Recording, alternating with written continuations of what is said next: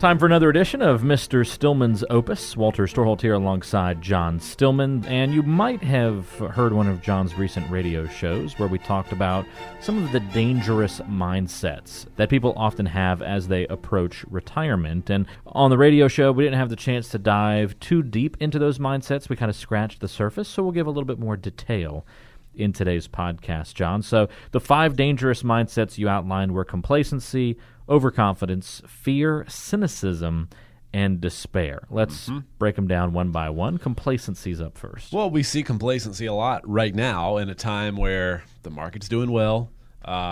Financial decisions are easy for people to procrastinate to begin with. And if you can come up with any kind of reason to procrastinate making decisions further, then you're going to do it. So when we see the market doing well, it becomes an easy excuse for people to be complacent and say, well, you know, things are going well right now. I don't really need to make any changes. My 401k is really, I've really seen a lot of growth in my 401k.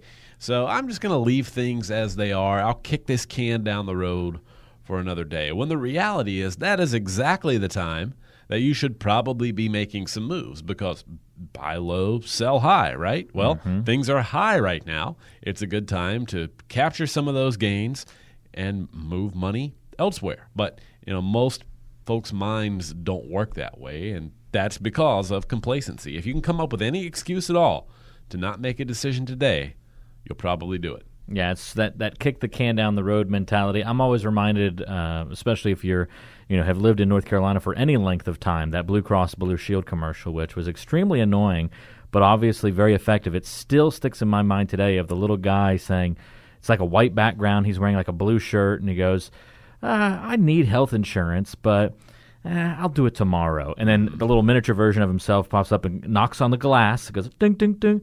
Hey, do it today. It's so simple, but still sticks in my mind to this day. But that's the complacency. That is pretty annoying, even just having heard you describe it. Yeah, it's like the worst commercial ever, but one of those ones that you remember for a while. Or the best commercial ever, because years later. Exactly. It depends on how you define good, right? Yeah. So that's complacency. That's a pretty good one. By the way, John, I was hoping I could find a nice, catchy sort of, what do they call those, acronyms? Like putting the letters, COFCD, the different. So I was trying to make a word. I can't really find a word that makes, but it does almost spell Covefi. I was just going to say, it's close. So it's pretty, and which, might be a dangerous mindset. So it could be. Be careful. All right, dangerous mindset number 2, following up complacency, is overconfidence. This is probably pretty common. Yeah, and honestly, it's in a lot of ways along the same lines as complacency, or not along the same lines, but honestly, in a lot of ways, we see overconfidence for the same reasons that we see complacency. Interesting. So different types of people are going to react to good weeks in the market different ways. Okay. So some people are going to say, as we talked about with complacency, great, everything's good right now. I don't need to make a decision today. Let's put this off. Other people are going to interpret good times in the market as saying, you know what? I really got this figured out. Things are going well. I'm good at allocating in my 401k. I'm really doing well the last couple of years. Seen a lot of growth. And then that overconfidence spills over into other areas of your investing, because you think you really have it all figured out, where the reality is somebody who pays no attention to their 401k at all, they just put money in and they're invested in the same funds they were invested in 7 years ago, where they, arbitrarily threw darts at a dartboard and picked 4 or 5 different funds in their 401k. You know what? They're also doing well right now. Yeah. And so it bothers me sometimes when I see folks get too overconfident about their investing prowess just because their 401k is doing well right now. And that's, again, the problem of overconfidence. And everything can kind of be linked back to that same starting point, John, of, things are going well right now. Here's how these different mindsets react to it. The one, complacency, the other, overconfidence. The other is fear, which might seem odd because the stock market has had this great rally lately. Why would fear be a dangerous mindset? Well, Ron Paul, I just saw in an article this week that made major headlines. Ron Paul is now saying a 50% decline in the market basically is impending, probably going to happen within a year from now. But hasn't he said things like that the last year and the year before that and the year before that? Fear is a really interesting mindset because we obviously have it for a good reason, that sort of, caveman mentality of don't poke the bear and run the other direction, fight or flight responses and all those kinds of things. But fear can also be a really dangerous mindset. Can't remember the guy's name, but there was a fellow who wrote a book that was like 87 Reasons the World Will End in 1987. Okay. And it didn't, but he published a second book, which sold as many copies, 88 Reasons the World Will End in 1988. And it kind of goes along the same lines as what you're saying with Ron Paul there.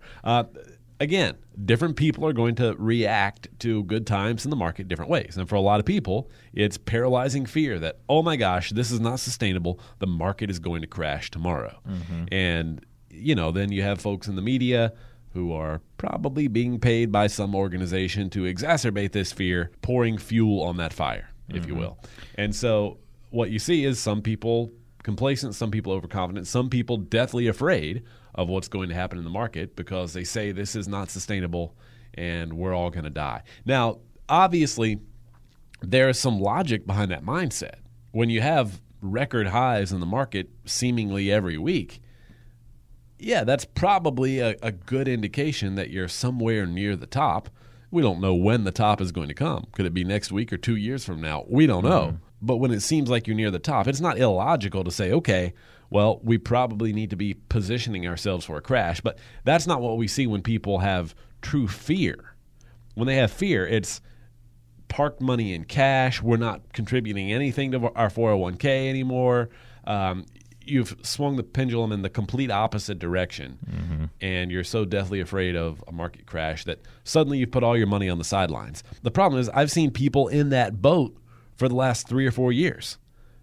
2013 was a great year in the market, and a lot of people said, oh, well, we got to be near the top. 2008, 2009 was still fresh in their minds, and they parked their money on the sidelines in 2013. Well, think of all the growth that they missed out on in the last couple of years. So as it always comes down to, we have to have a plan for our money, and it's not just what's going to happen, what do we think is going to happen with the market tomorrow. It's how soon do we need this money, and with that in mind, how do we invest accordingly? The guy who was writing the books, 87 Reasons Why, 88 Reasons Why in 1988, terrible business model in terms of longevity, was great until he got to the end of 1999, 99 Reasons Why, 1999. But then when you get to 2000, one reason. You've only got 0, and then 2001, only 1 reason. You can't write a book on it. Or you could just do 2001 Reasons Why the world is going to end. But then that's but now his workload goes way up. So you maybe devote a paragraph to each reason, right, instead of a chapter. He really shot himself in the foot, so to speak, with that business model, unfortunately. Yep. So maybe that's why we don't see those books anymore these days. He's waiting till it gets to be like 25 reasons right. again, then he'll start again. 2025, he'll make an appearance again. Yeah, exactly. I don't know. He probably died with his cult and Kool-Aid drinking incident several years ago. Yeah, exactly. All right, so complacency, overconfidence, fear. Then there's cynicism. Where are you seeing cynicism today?